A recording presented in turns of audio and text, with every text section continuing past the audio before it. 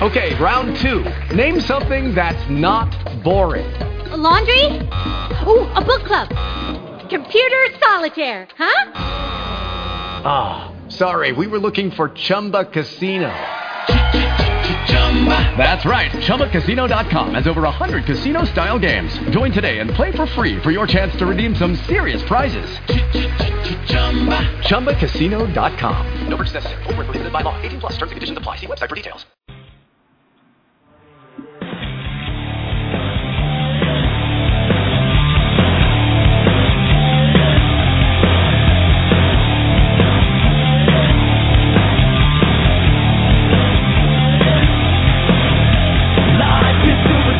We've gotta be the body to rock it like we're never gonna see it again. We are exploding, the world is gonna know it. We'll rock it like you're never gonna see us again. Come on over.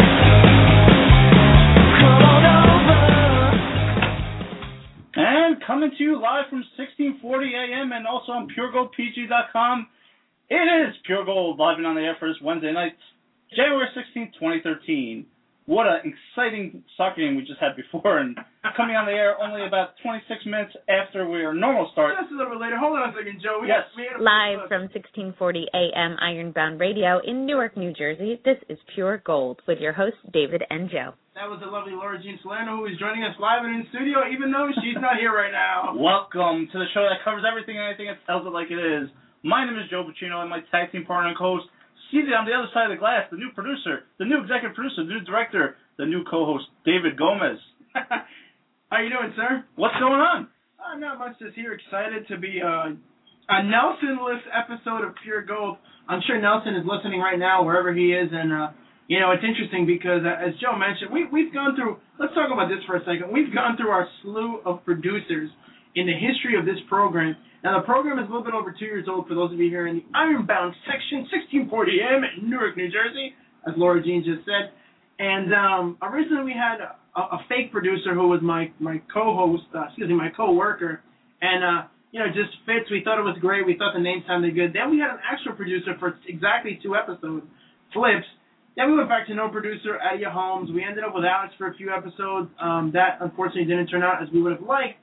Then we had Nelson, and Nelson was a valued member of the Pure Gold team for a couple of months, and, unfortunately, Nelson, due to, personal reasons, he's not here. I should rip him to no end, but, he is going to be moving across the country, so he basically has abandoned Pure Gold as every other producer that we've had has done. Leave it to me, you, DG, to not even mention thank you, Nelson, on the last show. Geez. Yeah, sorry about that. Again, Nelson, if you are listening, that's our fault. We should have done a thank you segment, a little bit at least, talking to Nelson. But, of course, we appreciate the time that he did spend here with us at Pure Gold. Had a nice little conversation with Alvaro. And for those of you wondering what I'm talking about, these are the guys who run 1640 AM in Newark, which is our home. Out of your homes? No, not out of our homes. Live from 1640. And, of course, for those of you listening online via Blog Talk Radio, check us out. Our website, puregoldpg.com, or you can follow us on Facebook, Twitter, and all that other goodness. Don't even bother going on YouTube because we haven't done a show in I don't know how many months. Actually, it's been over a year since we've done a show, sir. It sure has been. So tonight on Abbreviated Pure Gold, we have actress Nicole Badaan.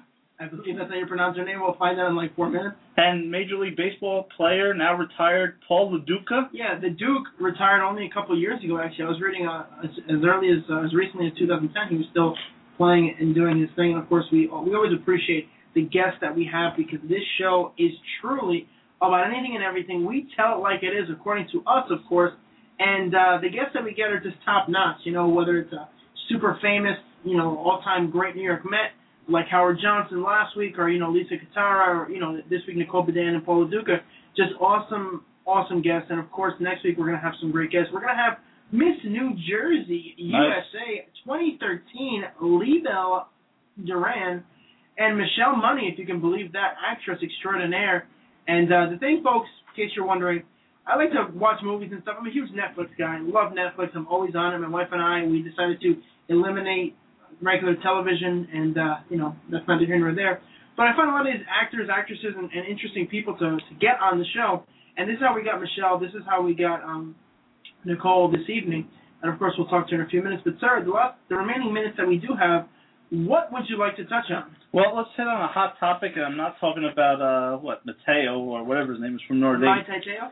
The big story out of sports, besides football, which we'll try to get in between our guests and talk about the, title games that are coming up this weekend. Of course. The big hot topic, sir, this week is out of the blue, he's been lying to us for years, talking about not doping, wins 7 Tour de France titles, and now comes clean on Oprah Winfrey. Mr. Lance Armstrong. I wear a Livestrong bracelet, but I don't wear it in support of Lance Armstrong. My mom had cancer back in January of 2003, and she gave me this, so I've never taken it off. But this Livestrong, when people do see it, they talk about Lance Armstrong. So I want to get your take. Why all of a sudden is Lance Armstrong coming clean? Is he trying to rebuild his image, and why now? Well, I don't know if Lance ever can rebuild his image, and that's the thing. There's so many different ways you could take this topic. Now, of course, someone such as yourself, and I know your mom obviously, and she's a great woman. You've suffered cancer firsthand. My aunt has had cancer since the day I was born. If you can believe this, she was diagnosed with cancer. My aunt Carmen, who lives in New York, and my dad's only sister actually. So cancer is something that's affected us both in many different ways. And, of course, many of you listening here in the Newark area and across the country. The thing about Lance Armstrong, and I did an entire They Stink on Lance Armstrong, if you remember, when we were out of our homes, I read a post online that I thought was interesting. And, if we had our callers, our peeps in Newark, whoever it is, it'd be great to get their take on this matter. But, of course, I'll get the feedback from you. Somebody said, this guy cheated in a sport that nobody cares about. I mean, obviously people do care about Tour de France, but not here. Cheated in a sport that nobody cares about to raise awareness and support for a disease that everybody's affected by. Forgiven? Yeah, you bet. What do you think about that? The fact that he lied but raised money for cancer. The fact that he raised money for an insane amount of money for cancer research through Livestrong, like you said. I mean, is that something that we can look past and say, hey, you know what, Lance cheated and whatever, but he cheated for a good cause? When you cheat, though, who are you cheating, though? You're cheating yourself. You're cheating the people that you competed against. Again, me and you don't watch the Tour de France, so... I mean, the guy's got screwed. And I got to say, I was a fan of Lance Armstrong's in the sense when I heard he was going after, Title 4, Title 5, Title 6, Title 7. I was rooting for the guy. And now, apparently, there was a company that gave him a sponsorship that he ended up suing him because of, whatever it was. But he won the case, being that there was never any proof. But now that he's admitting it, there's talk that company's going to come after him. I forget how much money it was, but it was a substantial amount. Yeah, I mean, you could look. I guess I could look past the fact that he did raise all the money, but he did it lying. I just think that I feel bad for the people that competed with him. I guess you give the jacket to the person that came in second for those 7 years. Yeah, but even in that case, it's still, it's tainted.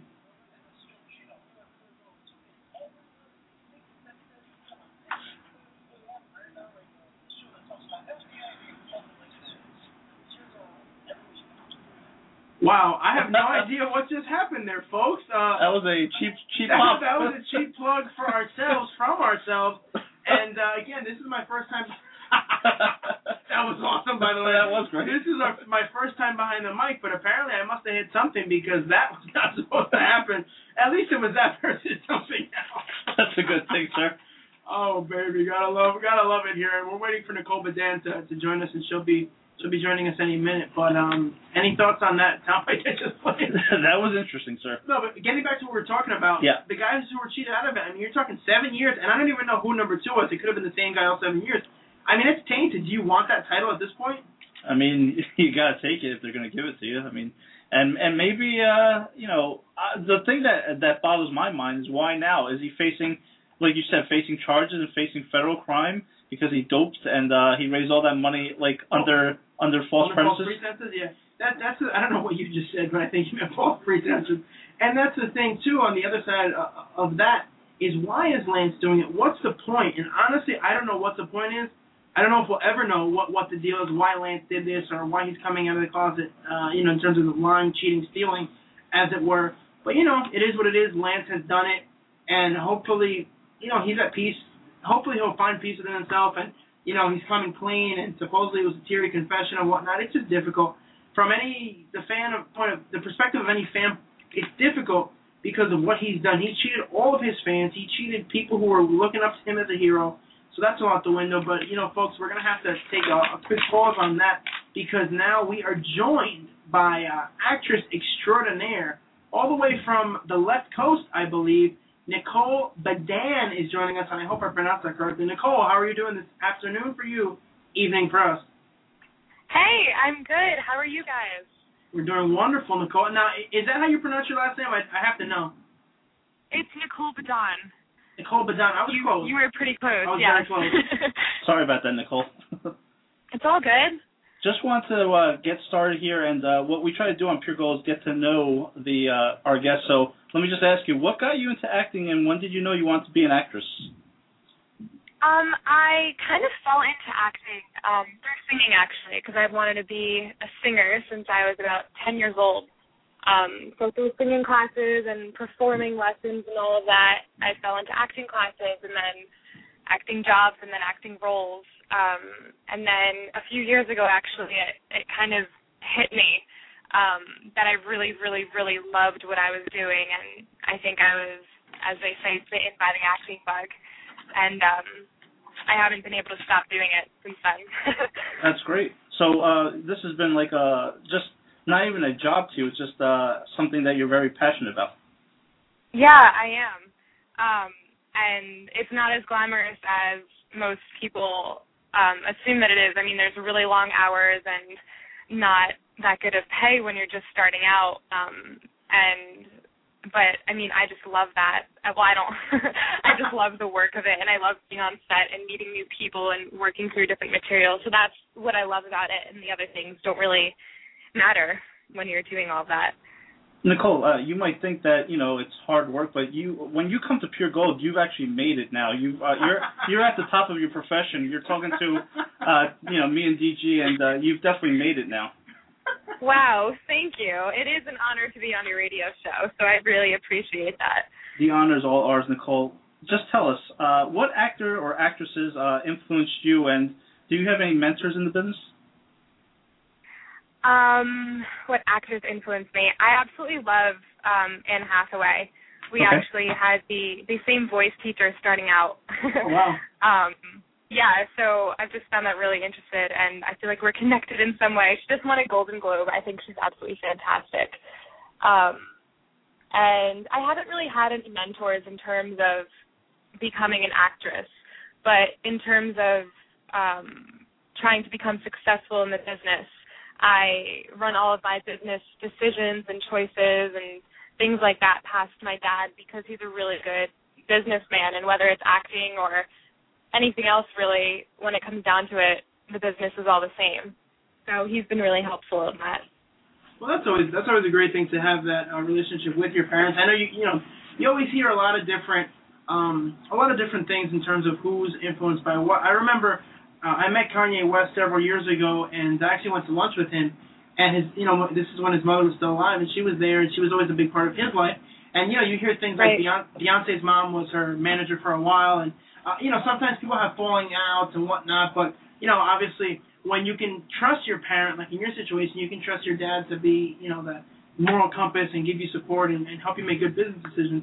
That's always a great thing. Now, what I'd like to get to, Jessica, and of course, before you came on, before you called in, I was telling the fans out there about how I found out you and some of the other guests that we've had. And, I'm a huge Netflix guy, so I was watching Netflix one night, my wife and I, we turned on, and we see this movie, Born to Race.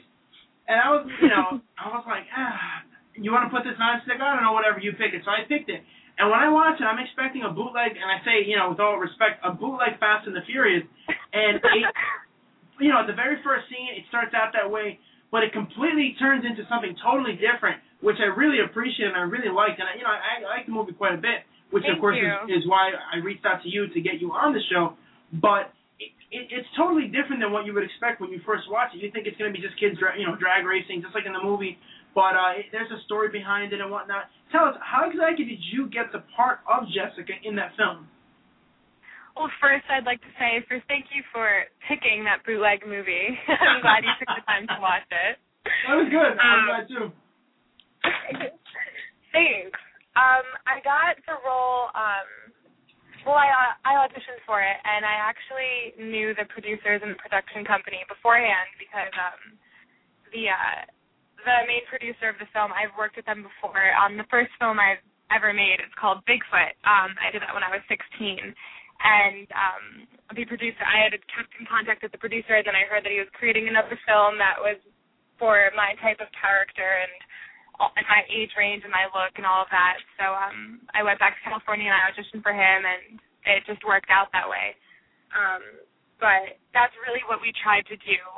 We tried to cater to the Fast and the Furious audience, but we weren't going anywhere near trying to compete with them because there wasn't that budget on the film, and we were just kind of trying to make a different film for kind of a similar audience, but more for like the younger crowd, for the crowd that doesn't own the Lamborghinis and the Ferraris, but spends their time souping up their Subarus and their Mustangs and things like that. So I think that's why people feel that they can connect to it. Well, like I said, that's why I like the movie. And I just want to clarify. I wasn't saying that the film was a bootleg film. I just expected it to be a cheap knockoff of Fast and the Furious. And like I said, right. 5 or 10 minutes into it, once it flips over to the second scene, you know that that's not the case, and it's not about that. And then, of course, you go out with the main character, Danny Kruger doing his thing, et cetera, which I liked, and that's what kind of drew me to the film. Now, even at the end of it, of course, you see that Subaru was a sponsor, so there was a lot of and other big name companies were involved in it.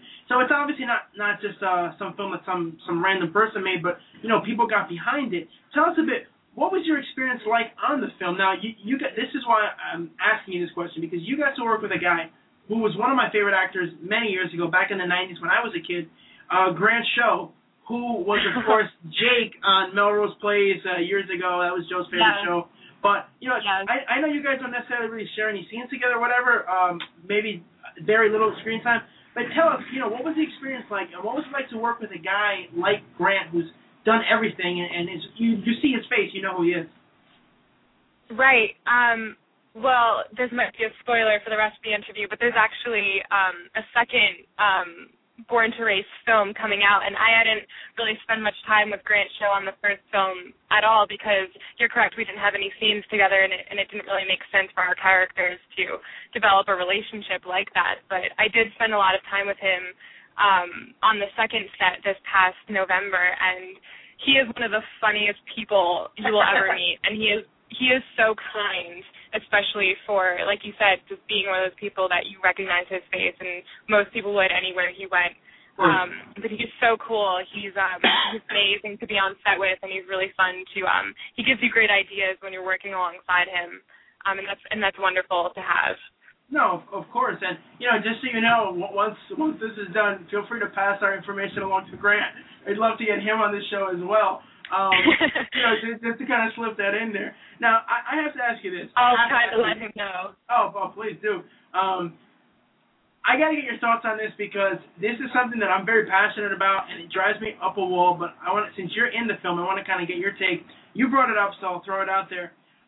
Give us your thoughts on the fact that for the sequel, none of the original cast is in it except for you and Grant. When I saw that, I said, okay, I didn't know that they were making a sequel. I was checking out your IMDb page, and then I saw, oh, wait, there is a sequel. And then I started looking at who's in it. I'm like, who the heck are these people? So can you tell us, do you think it's a good idea in terms of trying to build a franchise? It's almost like, I say, it would be almost like replacing Paul Walker in Fast and the Furious 2 with some other blonde white guy and say, hey, let's see if he does a good job.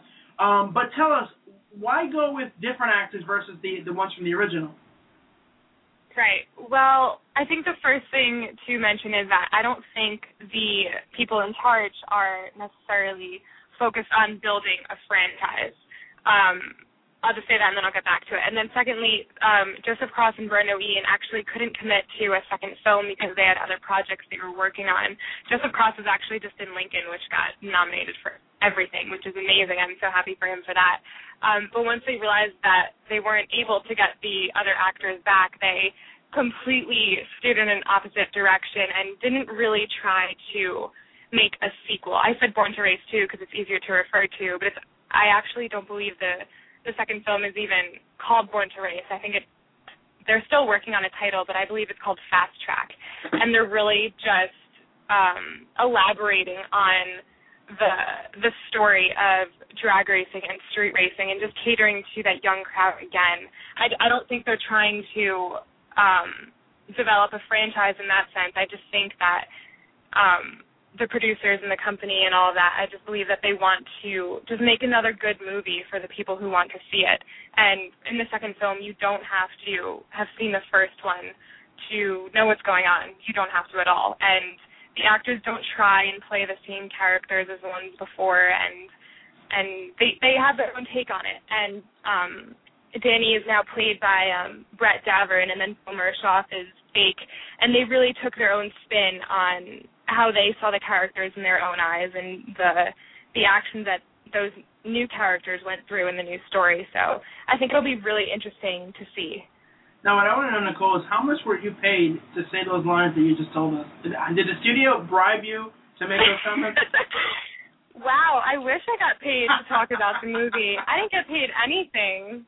Oh, wow, really? Really? I mean, should I be talking to someone about this? I think you should. I think you got to talk to dear old dad and find out what's going on. I had to get your take on it simply because, again, when you see it on IMDb, it says it's the sequel, it says it's part 2, and it continues with the characters. So, it's interesting. I know that I've always, personally, right. I've always hated that. Like, when I was growing up, I was big on cartoons, and if a cartoon character's voice was changed, I couldn't watch it anymore. Like, it would just turn me off to the point where I was done with it. So that's all my take personally. Like, I know that my co-host has some other questions to ask, but I just kind of have to throw that out there. So Joe, you continue, sir. Nicole, tell us. Just give us the inside scoop, the Pure Gold exclusive. What goes into you choosing a part? Is it? It's obviously not about the money. Yeah, it's not about the money yet. Yet, because you're gonna win a couple Oscars, you're gonna win a couple of Golden Globes. We know that. Everything else. Everything. I hope so. Just tell us what goes into your thought process in choosing a role. My thought process in choosing a role. Well, it has to be something that I agree with morally and ethically, and it has to be something that, even if it's not me in the film, like even if I am totally becoming someone else for the film and for the role, right now in my career, it has to be something that I would agree with. And if it isn't something I would agree with, and if it was something I would never do or I totally disagree with, the storyline has to have some sort of meaning to it that gives that action purpose. So I wouldn't do something that I don't agree with if there wasn't like a reason behind it. Does that make sense? Makes total sense. Let me ask you this question. Let me piggyback that question. If you were given two roles and you had to choose between one or the other, working with George Clooney or working with Will Ferrell, who would you work with and why?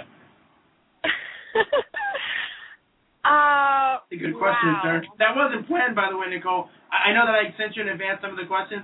That was totally awesome. That's Joe right there being Joe. Well, that's amazing. I love spontaneity. Okay. Well, here's how I would try and decide. If I was in a film with George Clooney, there's a huge chance that would be nominated for something.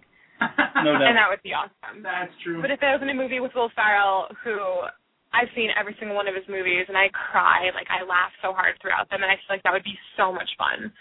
I thought you were crying because they're so bad. I didn't realize you were crying because you're... No, I'm laughing so hard through every one of his films. I love Will Ferrell so much. I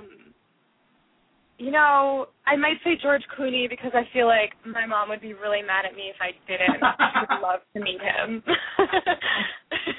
Wow. Here's another, Nicole, I don't want to put you on the spot because I know that some of these questions were given to you by Dave beforehand, but let me ask you this. No, it's okay. And it's a good question because I really want to get to know you. In terms of a future role, is there any role that you want to definitely do, whether it be like comedy or murder mystery? Give us a role that you really intrigues you and you want to give it a shot. Well, there's a few.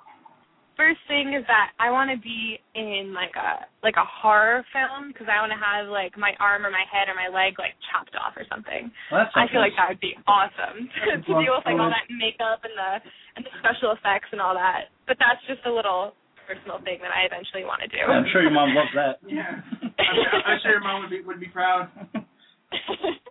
Probably. I'm sure she'd like it too. But in terms of an actual role, I really want to play someone with some sort of mental disorder. I would love to be psychotic in a film, just because. Wow. Well, I'm not in real life, and I feel like that would really take a true test of my acting ability, and I would love to just be able to go there for that role and totally absorb all of that about this entirely new character, and I would love to do that. You basically just picked the two most whacked out roles you could possibly have and said, hey, I'd love to do those because that's not me. That's interesting. Because the roles I played so far are basically who I am.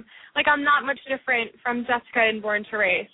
The roles I've been getting are the girlfriend or the girl next door, and that's great. I'm so blessed to be in those films with those roles, but I would really also love to be someone completely different from myself to really see what I can do, because I'm not even totally sure of it.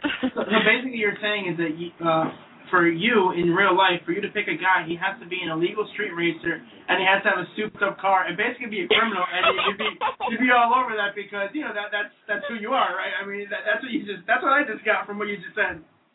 I mean, next question, please. All right. Speaking of the next question, you kind of jumped the gun on us in terms of what we were going to do. You mentioned the singing thing. Tell us, what do you prefer? Acting or singing, and can you is there any song that you like to do? Is there a Nicole Badaan favorite song, or what are we talking about here? What kind of songs were you singing? Were you singing Metallica?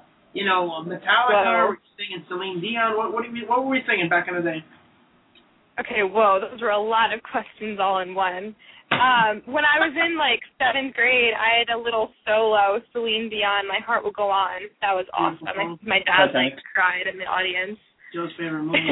Second favorite movie.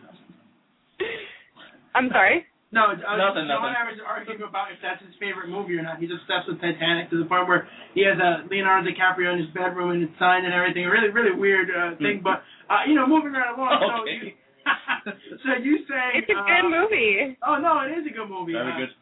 You sang My Heart Will Go On by Celine Dion. So what made you get into acting more than singing? I mean, are you really going to do the whole in both worlds? You're nominated for an Emmy and Grammy. You're nominated for every award. Is that what we're going for? Yeah, we are totally going for that. I had wanted to be a singer since I was 10, and I mean... When you're 10 years old, you kind of want to do everything and be everything, and who doesn't want to be a superstar in Hollywood? So, I mean, acting always appealed to me, but I never really thought I would enjoy it until actually I was on the set of Born to Race, and on that set we were doing one scene, and it was actually a slow-motion scene, and I actually just felt myself fall in love with acting, and that was such an incredible feeling, and that was the first time I ever felt like it was equal with my dream of being a singer, and that's kind of when I decided that I would also pursue it. And lately, acting has kind of taken over my life, which I'm totally fine with because I absolutely love doing it.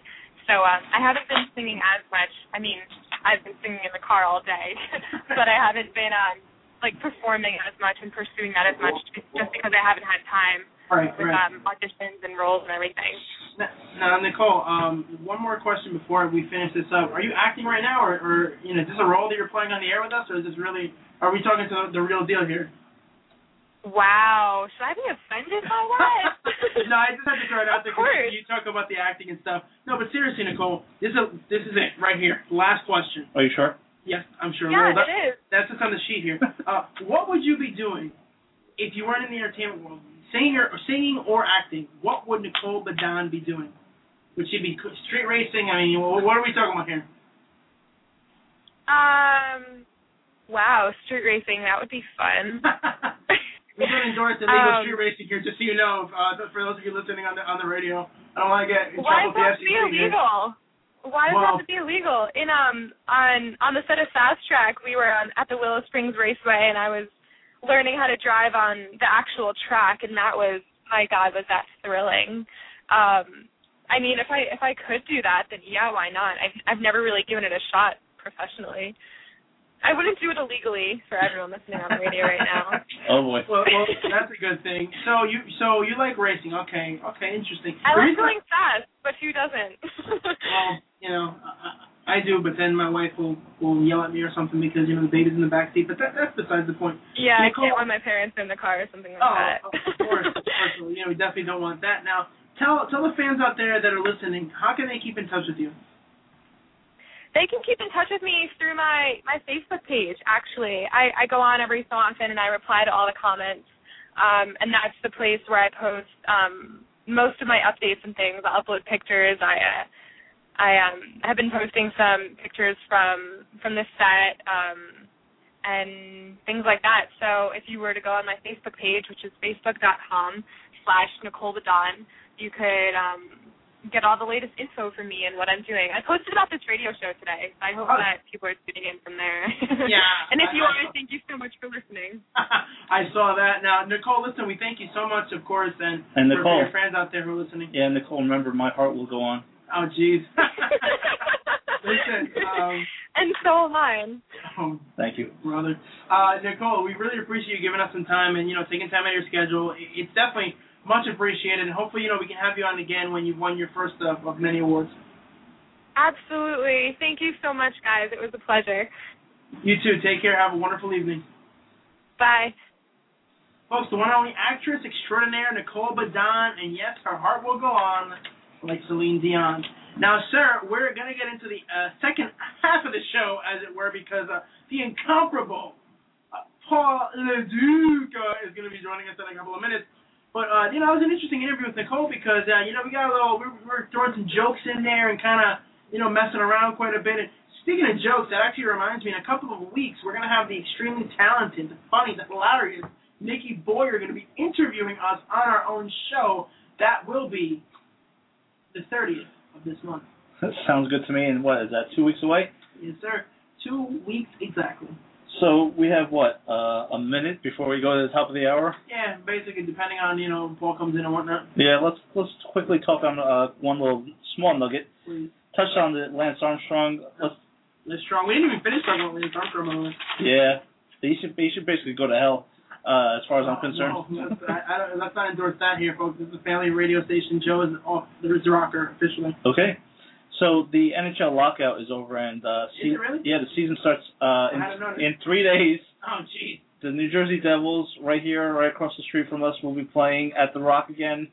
It's basically going to be a 48-game season crunched into 3 or 4 months, and every game is, quote-unquote, a playoff game. Quote-unquote. And I think that the Devils are going to struggle, sir. To be honest with you, Brodor's a year older. They lost Zach Parise. Kovalchuk is not that good, honestly.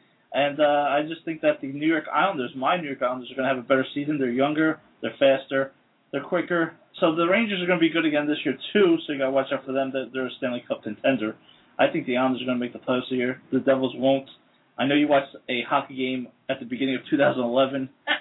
Told me how you were into hockey. I loved it. It was great. I don't think you watched another hockey game since. No, actually, I watched some of the Rangers playoffs there, so that is a lot. Oh. In between working out, I actually did watch some of the Rangers playoffs. All right, so you are listening to Pure Gold. Of course.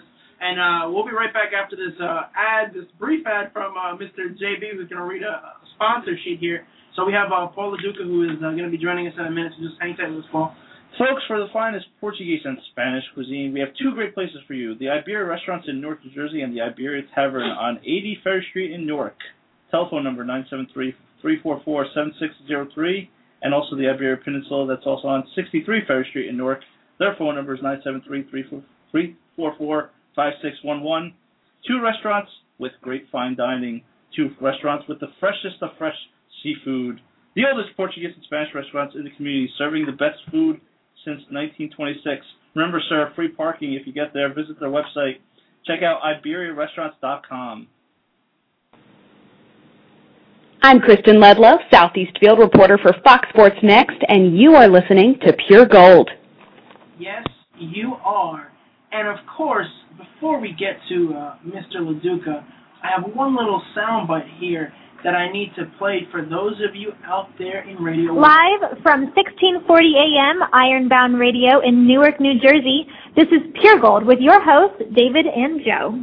That's right, folks. This is Pure Gold, and we are joined by baseball great, former Met, one of our favorite players at the time, Mr. Paul LoDuca. Paul, how are you doing this evening, sir? Good. How are you guys doing? Doing great, Paul. Listen, we thank you so much for joining us, of course, and it's always a pleasure for us to be able to talk to, guys that fans would know. And, of course, the vast majority of what we do talk about on this show is sports. So to have you on, and, of course, last week you were preceded by a great New York Met, Howard Johnson. It's just amazing to have both of you on back-to-back shows. Now, Paul, of course, throughout your career you were on multiple teams. Being that we're in New Jersey, and, of course, Joe and I are both Mets fans, can you tell us a little bit about your tenure with the Mets? I mean, I know you were only there for parts of the two seasons, the 05 and 06, but tell us a bit about what it was like to be on the Mets at the time when the Mets were becoming playoff contenders and, of course, playing in the biggest city in the world. Well, it was great for me. I'm a kid that grew up a Met fan. I was born in Brooklyn, but wasn't raised there. I moved when I was 2. I moved to Phoenix, Arizona, and when I went to Arizona, all they had was the Suns. They had an IHL team as well. And they didn't have, the Diamondbacks, the Cardinals, the Coyotes at the time. So I associated myself with the Mets, and I was a Met fan, and probably one of the few 12-year-old kids that was jumping up and down on his bed when the Mets won the World Series in 1986. So it was surreal for me. But when I got traded from the Dodgers, it hurt, because they sort of grew up in that organization. But right. To go play for the Mets was a dream come true. Being a Met fan and going to play back in New York, and still have family and friends that live there. It was definitely a neat time, and we were, the 2 years I was there, we were obviously very competitive, and 2006 still hurts a little bit. Oh, of course, it hurts us. Trust me, Paul, every time we talk about the Mets on this show, it's pretty much like a swift kick in the groin because the Mets have been just, ever since that season pretty much, right after you left, 07 and 08, ever since then, things have pretty much been downhill for our team. But see, that's interesting. I personally didn't know that you grew up a Mets fan. I always wonder, me as a big baseball fan, I always said, man, if I had ever gone to the major leagues, et cetera, I would have only wanted to have played for the Mets, but of course you were being in multiple organizations. Was it odd for you at first when you were drafted by a different team? And, again, this is way before, of course, you became a Met, but you mentioned growing up in the Dodger organization. What was that like, being, at least born on the East Coast and then, of course, making a name for yourself over on the West Coast? Well, the crazy part is my father was a Brooklyn Dodgers fan, so he hated the Dodgers. Obviously, he loved the Dodgers when they were in Brooklyn. He hated them when they moved to L.A., and then they drafted his son, so he had to like him again. And then when they traded me, he hated him again. So, it was cool for me. I mean, the Dodger organization at the time were owned by the O'Malleys, the classiest owners out there. And it was a really great organization to come up in, I was just happy to get signed. I got drafted late. I was a 25th rounder. And the Dodger organization gave me a chance, the O'Malleys were great. The organization was a great organization. It was based on just so much, so much. I can't really describe it, but they had, nights where they'd barbecue for every single minor leaguer. It was just an organization that was unbelievable, and Dodger Town was special. Those were really good days where the fan could get really close to the player. And I know they've replicated that a little bit, but it was weird, being a Met fan and then playing for the Dodgers, and then you have all these Brooklyn people coming down to spring training that are sort of Met fans and sort of Dodger fans because they switched over as well. But, yeah, I mean, it was a dream come true to play for the Mets, but I couldn't have came up in a better organization. Now, Paul, talking about your career personally, just tell us why catching. I mean, they call it the two tools of ignorance, being a catcher. What made you decide that you wanted to be a catcher versus, a center fielder or a shortstop, first baseman? Well, the thing is I was a catcher, and then, when I signed, I was more just got signed for my bat, and my first couple of years I played first base, and then in 2006, I went to AA in 2005. 2006 I went back to A-ball, 1996. I wish it was 2006, but when I was at A-ball, but 1996, and Mike Scioscia handed me a catcher's mitt and basically said, listen, they want you have to go back to A-ball and become a full-time catcher and learn the position. And your bat's just not going to get to you the big leagues. I think what you end up realizing is there's a lot of guys that can hit. I mean, a lot of guys. They just don't have a position. So, Mike took the time out to wake up with me every morning and learn the position better and become a good, catcher calling a game and taking pride and knowing that your bat is a bonus. You're more valuable to the team and handling the pitching staff. And, Mike made that very clear to me until I realized that. I hated it. I hated catching for the first probably year and a half of it. I despised it, and then it just, I ended up loving it and didn't want to play anywhere else, So I guess I had that sort of controlling type person in me, and I like to be in charge, and I loved it. But if it wasn't for Mike, I wouldn't be where I was, definitely. That's great, Paul. Now tell us, give us the inside scoop about being a catcher. How important is it, or is it not important, to build a relationship with the starting pitcher? Well, that's a huge part. I mean, there's going to be some guys that you need to pat on the back, and there's going to be some guys you need to kick in the butt. Just the bottom line. It's just like everything else in life. Some people have different personalities. Some guys I didn't even need to talk to. I knew exactly where they're coming from. Some guys you don't want to talk to in between innings. Some guys you would approach after the game. I mean, I think every guy has a different personality. You got to deal with them a different way. It's just like a manager. I think a lot of managers and players clash nowadays because I think a lot of the managers forget when they played. And I always say that to guys. Managers forget when they played because, listen, we've all gone 0 for 20, and we've all had our slumps, and you got to learn how to deal with them. And I think it's the same way with pitcher-catcher relationship. Your pitchers are going to go in slumps sometimes, but you got to be the guy that right there next to him, pumping them up, and whether it's good or bad, it has to be positive. What's interesting, Paul, is that again, reading up on you, I know you do have a daughter, and you can relate to this. You mentioned how managers forget when they played. I've always likened life to, I think sometimes parents forget when they were kids.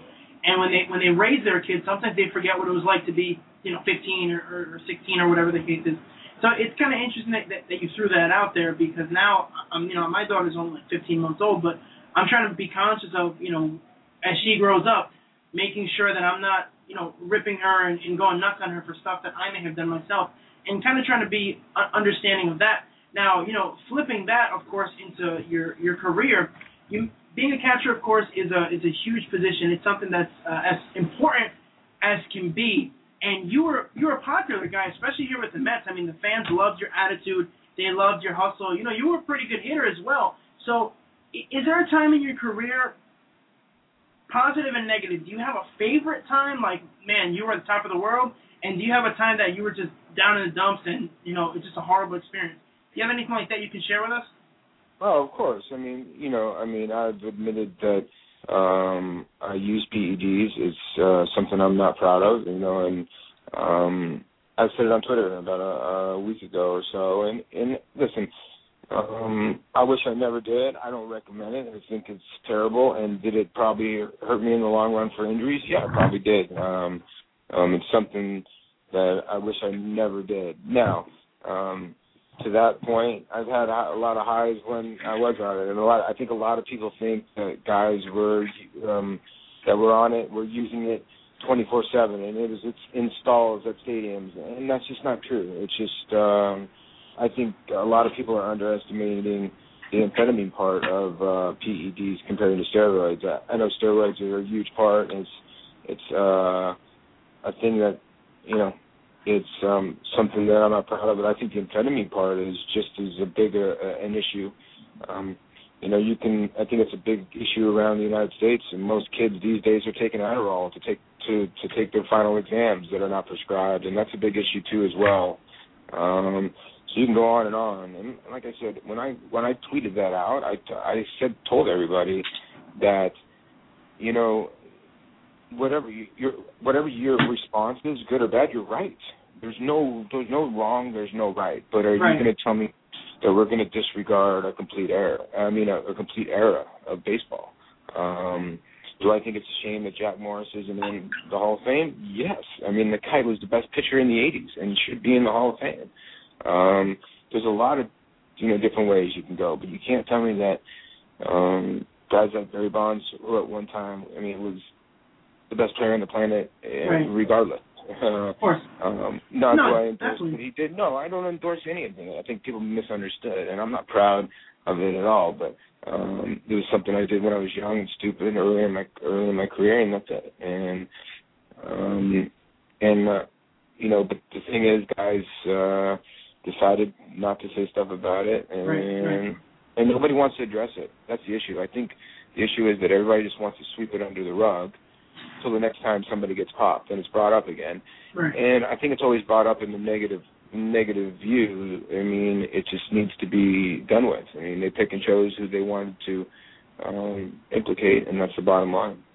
And, it's interesting that you bring that up because the truth of the matter is that when you look at the whole thing just happened last week, and we were going to bring it up, I'm glad you brought it up, actually, because it makes us a little bit more comfortable. Didn't know how you felt about that. You did admit it, saw it online and whatnot, and of course I do follow you on Twitter. But do you think it was a mistake? And this my personal opinion on the Hall of Fame is something that's always bothered me. I've always been annoyed by the way that the writers choose whoever it is. I realize that there's never going to be a 100% guy now, and I believe it's because nobody has ever been in earlier, so they figure, well, we owe it to so-and-so. Because you tell me, Paul, Rickey Henderson, greatest leadoff hitter of all time, gets 94% of the vote. How does somebody vote against Rickey Henderson? How does anybody vote against Tom Seaver and guys like that? So, my partner's gonna continue this after you answer because we want to talk a little bit about the Hall of Fame since you brought it up. What do you think about the way that the votes are counted and the way that they're tallied? And it seems like guys have personal vendettas, like Jim Rice. 15 years it took him that long to get into the Hall of Fame. The guy was a dominant player and said, "Hey, you know what? We hate him because he was a jerk to us, or he wasn't so kind to us." What do you think about that as a former player? Well, I think a lot of people will think the Hall of Fame includes character, which I understand. I completely understand, and I understand where people are coming from when they say that. On the other part is, I agree. I mean, how can you not vote for a guy that crossed home plate more than any other player in history, in Rickey Henderson? A lot of people might not like his antics. Maybe that's it. And that's ridiculous. Not everybody's going to love you. I mean, that's the bottom line, and you realize that. And as a ball player, it's sort of weird that you sort of zone that out anyway. I mean, I used to have a lot of people tell me, did you hear me ripping on you, or did you hear me talking? You don't hear that. It's just you go about, if you do hear it and you have rabbit ears, you can't play in a place like New York or Philadelphia or those type of places. But, it's going to be a tough subject to talk about for a long time. My issue with it is I think that it's something that people are going to need to get over. I think, and the issue that I have, and it's in my own face, and I admit it, is that here I am saying this, and one of my best friends and players is Sean Green, and I know that guy never took one PED. I mean, that guy never drank coffee. Let alone put any kind of caffeine in his body. That's how clean he was. Right. And you could argue in that era, he had one of the biggest years of all time, 49 home runs and some odd RBIs, and yet he gets voted for in the Hall of Fame and he gets ripped on. And so now, now I'm in his stance because he's a good friend and was a great player. So, it goes both ways. I get it. And it's going to go back and forth. But the issue is either you get on with them and take them off the ballot, or you vote them in, one or the other. It's just because is this going to be every year? Is this going to be for the next 7 years? Are we going to wait for these guys to get in? You're trying to tell me a guy that, like Mike Piazza, doesn't get in the Hall of Fame? I know there's suspicion. I know whatever. But what a joke. The whole thing is you're going to lump them all together or not. If the guys have suspicion, take them off the ballot. If they don't have, there's got to be a way to do something, but you can't tell me. But those kind of guys with those names on there are going to take 4 or 5 times to get in. I mean, it's just you have to. I don't know. To be honest with you guys, I don't know what will work, but it's not working. Paul, we really appreciate you being open and honest about this, and I have to ask you too. When you did take him, though, was it more of a peer pressure type thing, like everyone's doing it, let me just try to keep ahead of the curve, or were you doing it to heal faster? No, you do it to heal faster. I had a collision when I was in the minor leagues, and that was the first time I took him, and I took it, one more time, and that was it. And I think a lot of people, and I got a lot of people asking me on Twitter, hey, were you on the juice when you were in the Mets and this and that? No, I wasn't on it. And I didn't take it every year. I didn't take it I think a lot of people would think that guys were just taking it at will, and I think that's a little misunderstood too. But hey, listen, my thing on it is there was guys that were also throwing it up there. There was also mediocre guys that were taking it too. So I think a lot of people misunderstand that all the great guys were taking it. Now and then, and like I said before, there's guys like Sean Green that were completely clean that don't get lumped in it, but it shouldn't be getting lumped in it. And it's really sad, and it's bittersweet for me because I felt like I got to play with some of the best guys that ever played, and I got to play against Ricky. I got to play with Ricky, so it was great for me. But I think it's something I wish I never did, and I think it's just more guys need to be able to sleep at night and come out and tell the truth, and get it over with, You mentioned Mike Piazza, and we all agree that that's a shame that he didn't get in first ballot, guilty by association. My question to you is, do you think, it seems like there's a no-win situation. He comes out and says publicly that he never did steroids or he just keeps quiet. He takes the route of keeping quiet. So put yourself in his shoes. Are you going to come out and say, like, I didn't get in the Hall of Fame, that's such a farce, I never did steroids, or are you just going to keep quiet like he did? No, hey, every great publicist will tell you keep quiet, and that's the bottom line. And, it's just, to me, Mike, he did it in the two media markets too, man. And it's like, I think people underscore that a little bit. And I think the writers underscore that. What did Mike do to the media? Nothing. He played in L.A. and he dominated. He played in New York and he dominated. He lifted the city after a horrible, tragedy in 9/11, hitting a home run. Just all he meant to New York and L.A. and to see the people out here in L.A. now where I'm at, and I've lived in New York, and both the Mets and the Dodger fans can't believe it was to me. That's just not right. The guy's a first ballot Hall of Famer. He had more home runs as a catcher, and you could say whatever you want about him defensively, but to do what he did under those rigors. And one thing about Mike, he caught. He didn't take days off. A lot of people don't realize that. Mike caught. And he played, and he didn't get injured a lot. And he played in some wars, and he was, big time hitter. You're absolutely right. Just, to me, of all the guys, he was the one guy that got snubbed the worst for me. No, you're absolutely right, sir. And the interesting thing is that when the Mets got him, I remember it was the middle of May in 1998. My brother and I were home. We went absolutely insane when we heard that the Mets got Mike Piazza. I don't think I've ever been so happy in my life because, I was 5 when they won the World Series in '86. So I don't remember that as well. But when you look at Mike, what always amazed me is that he did it without the use of his legs. The guy had the most ridiculous swing. Didn't twist his body, just all upper body, and was hitting 400 and 500-foot bombs. And, to me, like you said, first ballot Hall of Famer. I believe he should go in. He should be the second Met in the Hall of Fame after Tom Seaver, simply because he spent more time with the Mets, more games, went to a World Series, et cetera, et cetera. But, an argument could be made either way. But, Paul, getting back to your career, again, you played on so many different teams. You ended up with of course, the Dodgers, the Mets, et cetera, et cetera. Is there a time in your career where you feel like, maybe you missed the boat on something, or, even playoffs or whatever the case is? I mean, obviously, you didn't win a World Series, but is that something that really haunts you, or do you just say, hey, I had a great career? And when you sum up your whole career, taking the PEDs out of it completely, what would Paul LoDuca say about his career? Well, I always felt I was a winning player. I took pride in going out every day. I didn't like to take a day off, which I wish I would have done a little bit more. I'd probably been a lot healthier. But I was going to give you a tough at bat. I was going to move the guy over if I had to and do what I had to do.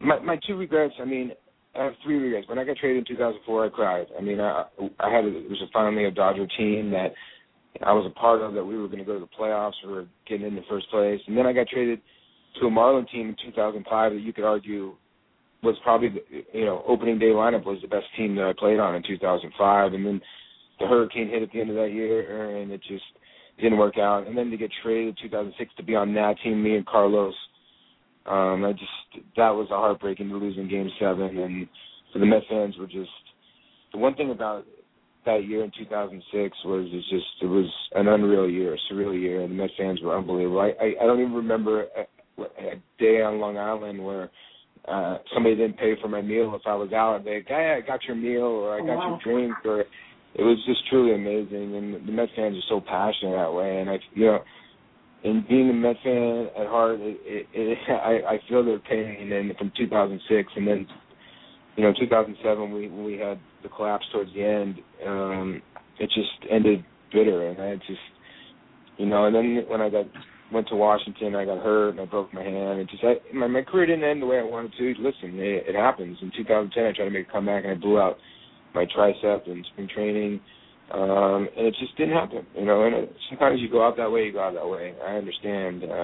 I'm over it now, and I do stuff for the Dodgers now. I'm back into the Dodger organization, and I'll be a Mets fan. I tweet out all the time that I hope the Mets win the East and Dodgers win the West. It'd be awesome to have a repeat of '88 and get them back in when we had the first round of 2006. That'd be fine. And then I'll root from there.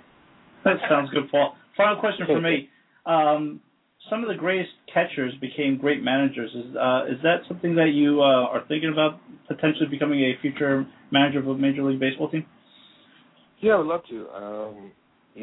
Learning under Mike, Ron Renneke was my AA manager, the Brewers manager. So, and just learned under some good guys. Stevie Johnson was my first manager, and I learned a lot throughout the year from all my coaches, and always wanted to manage. Feel I would love it. I think I could understand the player too as well. I've been there before. And I think maybe I'm gonna, one more year. I'm out here in LA and I'm doing some stuff, and then maybe next year I want to maybe get back into coaching and do what I need to do and work my way up, and hopefully a good organization will give me a chance. No, definitely, Paul. Listen, I can't thank you enough for taking some time out. Trust me, you don't know how difficult it is for us to try to get major leaguers on this show. So when you responded to me, I was showing my wife. My wife doesn't know anything about sports. And hopefully she's not listening to me right now, but she wasn't. She doesn't know what's going on. I told her who you were, and of course she was happy for me. The Howard Johnson thing, she was going nuts. So when you responded to me, I really got excited because you honestly, and I say this not because you're on the air, but I loved when you were on this team. I loved your attitude. I remember listening to Sports Radio all day. You were super popular with the fans. So the Mets fans, of course, sad when you left, but, we just appreciate you taking some time out of your schedule to be with us, to join us. And, of course, we'd love to have you on in the future. And, the best of luck to you and all of your future endeavors, as it were. Hopefully we'll see you back in the big leagues in some capacity in the near future. I appreciate it, guys. Thanks for having me on. You guys do a good job, man. Thank you, sir. Have a wonderful evening. You bet. Paul LoDuca, ex-Met, ex-Dodger, ex-National, ex-Marlin. Just definitely an awesome guy, sir. Very cool. Having back-to-back baseball players on. A back-to-back and a belly-to-belly. On Pure Gold is great. And, sir, we only have about 6 minutes. I just want to say, give or take, because we have a guest in studio, maybe we want to talk to him for a couple minutes. In-studio guest. We had the NFL playoffs, divisional playoffs, the best weekend of football. You had the Denver Broncos somehow choke away a game that they had in hand to the Baltimore Ravens. You had the Green Bay Packers. Jeez, that game was... come on! That was terrible. San Francisco 49ers took care of business. They took care of Aaron Rodgers, so they move on. Right about that. I think I was 0 for... There was only 4 games, but I think I was like 0 for 12 on my predictions last week. Sounds about right. The Atlanta Falcons somehow got the monkey off their back and finally won a playoff game, and now they're in the title game against the Seahawks. That was a really good game. And then the ho-hum New England Patriots defeated the Houston Texans. So you got the Patriots versus the Baltimore Ravens, and you have the San Francisco 49ers versus the Atlanta Falcons. Quick predictions. I think the Falcons are going to lose, and I think the Patriots are going to win. I think it's going to be what could have been last year. Brother versus brother? Yeah. No, the 49ers against the Patriots. It happened last year. It didn't. I think it's going to happen this year. And I have to say, sir, as a Giants fan, again, swift kick in the crotch that 3 of the 4 teams from last year's Final Four are back in, and the only team not in is the team that won the Super Bowl, the New York Giants. And I will go brother versus brother. I'll take the upset. I'll pick Baltimore versus San Fran. But, sir, while we can talk about this next week especially, we have 5 minutes left, but we have our former producer joining us in the studio. We are joined by the one and only Nelson. For those of you at home listening, of course, Nelson, and Nelson has never been on this show other than just making farting noises in the background and putting crazy sound bites. So, Nelson, this is quite a surprise. How are you doing, sir? I'm good. Can you guys hear me? Guess not. Yeah. I can hear you. Yeah, we can hear you. We just turn the microphone up here. Turn it up a little bit more. Yeah, I can hear me. So did you hear us mention your name, and that's why you stopped by? No, actually I didn't. I'm not going to make you guys feel bad, but I wasn't listening to the show at all. And so good. I actually texted That's great. David. Thanks, Nelson. I appreciate that. No, I was actually busy, but what I did is I checked my phone to see if you guys were doing okay. I'm like, well, they were first time operating the system. Let me see if they actually got on the air. And I was very surprised. And pleased to see you had a caller going, you had the whole thing going. Absolutely. So you really you managed to move my whole studio around. Oh, of course. You didn't tell us about the impromptu soccer game that was going on. Our show usually goes on at 6 and 7:30. We got here early today, and then Alvaro was telling me about this soccer game, and I was like, wait, what? Well, the soccer game was over at 5:30. No, but they continued. They went to overtime. Oh, really? Yeah. And he was broadcasting it? Yep. Yeah, it was broadcasting. Supposed to. I'm going to have a talk with him. That game wasn't supposed to go on the air in the first place. Oh, boy. But it's all right. Well, I just want to congratulate you guys on a great show. No, of course. You guys have this thing going. You got it all set up. And, well, of course. Now you would have been getting phone calls and emails and text messages. Yeah, I'm glad you guys are leaving. I'm leaving this all in good hands, and it's not all state, but it's pretty close. Well, the good news, Nelson, you've been really great to us for the last couple of months, and you're still going to help us, even though you're not going to be physically here. Sure. We really appreciate that. Of course. No problem. Now, I know you can't, due to legalities and stuff, and of course you don't want to incriminate yourself, and the grand jury testimony you're going to be doing over there in California, but as you move on to the other side of the coast, let me ask you, of course, again, the people listening here on 1640 in Newark, they know who you are because you and Nelson, you and Alvaro built this station. You have anything? You gonna miss anything from Newark, other than us, of course? What are you gonna miss the most from New Jersey? The cold weather. What are we talking about here? Well, I'll tell you what I'll miss about New Jersey. Our restaurants in Newark, the Yankees. Oh, dude. The Red Bulls, Sky Blue FC, all the sports teams I'm going to miss. I mean, the Yankees, I'll still have a chance to watch them over there when they play the Athletics or whatnot. I'll have to actually root for the road team instead of the home team. But, there's a lot of things to miss. I'm not going to miss the state at all because I think the state sucks. Everything that goes along with the state sucks. But that's just my opinion. I could be wrong. Either way, I'm going to miss everything there is Portuguese culture here, and there's a lot of Portuguese culture in California. I'm Portuguese, but there's not as much stuff. There's not as much restaurants or bars or pubs. Oh, of course. The nightlife of Newark is the greatest, and I'm used to that. And I'm used to the sports teams. Of course, I'm going to miss the sports teams, including the Red Bulls, because I've been fortunate enough to have media credentials for the last few seasons, and Rebel Arena is a tremendous venue, and it's been a lot of fun. We built this station from scratch. I had all these benefits, so to speak, and I hope you guys get to enjoy it too. Of course, I can't forget the Bears. Of course. And I hope you guys, work something out with the Bears and make us proud. I mean, you guys already make us proud with this great show. I just have one little comment to make since today I have an open mic. Mets, I love the Mets guys you guys are interviewing, but we need a couple of Yankees players on here. I don't know if you guys heard, but the Yankees re-signed Phil Hughes for a 1-year deal. No, actually, I didn't hear about that. We didn't get the chance to talk about this, and since you brought it up, Rafael Soriano ended up signing with the Nationals, and of course he was the closer last year. 42 saves, interestingly enough, because that is Mariano Rivera's his number. What do you think about that? I know Mariano's coming back. We don't know if he's going to be healthy, if he's going to be himself again. So chime in on that, and also we'd like to touch on something else real quick.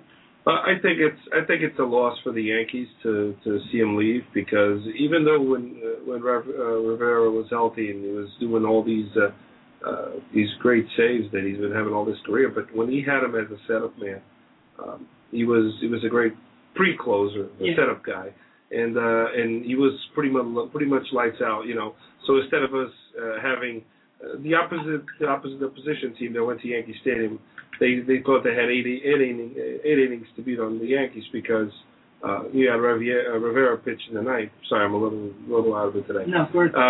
So they had 8 innings to score against the Yankees because when Rivera came in the ninth, that was it. They didn't have a chance. And with Soriano before Rivera, he pretty much took 2 innings away from the opposition.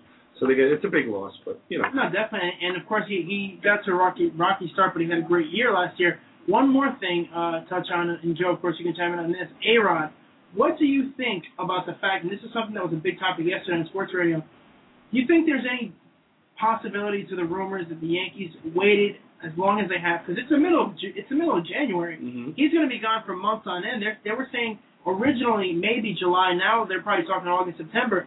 Is there any chance that the Yankees wanted to wait as long as possible so that he would miss the season and they would collect the insurance money? If that's the case, and it's a pretty good possibility, I think it's great. I think he should miss not only this season, but all the seasons with the Yankees for the rest of his career. I mean, maybe the Mets have a spot for him. But, the Mets need somebody to back up David Wright at third base. Always need one of those. I'm telling you, I'm not a fan of A-Rod. Even when he came to the Yankees, I mean, he's not my type of guy. He's not a people's player.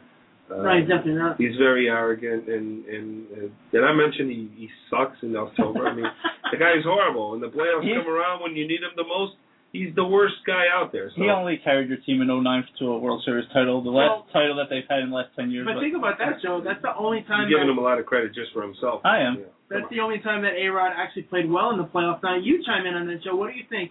We're Yankee haters. Everybody knows it, but be objective. Yankees, did they wait this long? We talked about this a couple of weeks ago.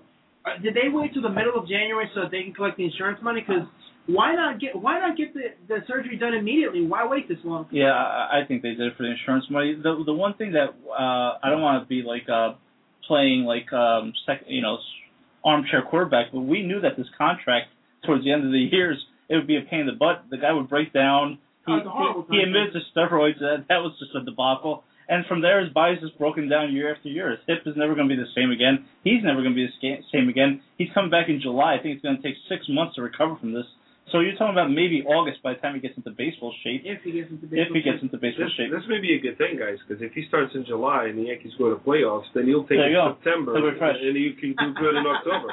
Hey, that is a possibility. There you go. It's interesting you bring up the contracts because we talked about this with Pujols. When these guys get these 10-year ridiculous moronic contracts, that the organization is going to be hamstrung. Now the Yankees, interestingly enough, do you guys know who the number one revenue and the number one payroll this year? What team that's going to be? It's not the Yankees. It's not the Yankees. Someone surpassed the Yankees. It's where you're going. Yep, the Los Angeles Dodgers are going to have the highest payroll, over $200 and something million. The Yankees are actually trying to cut payroll, which is interesting. And of course, Paul. Yeah, no, it's a good move, and they're trying to go in the right direction. But if they weren't the Yankees, this A-Rod contract would have crippled them for the next 10 years. And you mentioned him not producing and stuff. You're stuck with him for a long time, unfortunately. But, of course, now this year you have Kevin Youkilis, who's going to be playing third base there. Which is a great acquisition. Another Boston third baseman. And so far, we've been blessed with them. They've been doing a good job. So, this is true. And Youkilis is a tremendous player, and I think he's going to be great for the Yankees. And I'd rather see him at third base than A-Rod any day. As we talk about this, and we have Nelson joining us for the last couple minutes of the Tonight Show, it's kind of bittersweet that now we don't have that third person, because Nelson would have been that perfect person. The one thing I do want to say, though, you guys never give me a chance. That's true. Maybe operate, and you talk all kinds of bad things about me and make fun of me, and I had to be quiet. You're right. You know what the funny thing is that Joe talked about this when we went home last week. He said, wait a minute, why don't we have Nelson on at least to thank him for being on the show? And now that you're leaving, you come back. But we're going to eventually. I was going to say the truth is that this is his baby. We're going to try to take care of it as best as we can, and we know that you're going to help us. So we're going to continue Ironbound Radio. 1640 will live on, and we'll make it the great station that you want it to be. Well, guys, I really appreciate that. I couldn't leave it with anyone more responsible and more capable of doing it than you guys, and I'm very grateful and thankful that you guys are here. I know about all the moves, all the things that you guys want to make happen in the near future. And like I said, and Joe said it, this is my baby, and me and Oliver worked really hard to get to this point. And the last thing we want is to see it just end that way. And it's thanks to you guys and the people that you guys want to bring in that we can make it happen. And I'm sure all our listeners are appreciating that as much as I am. And I know you guys got to go, so I just want to thank you for the opportunity to be here and for the great job. And I'm really happy that David got the hang of it. I want to, off the air, I want you to explain what the heck is all this stuff.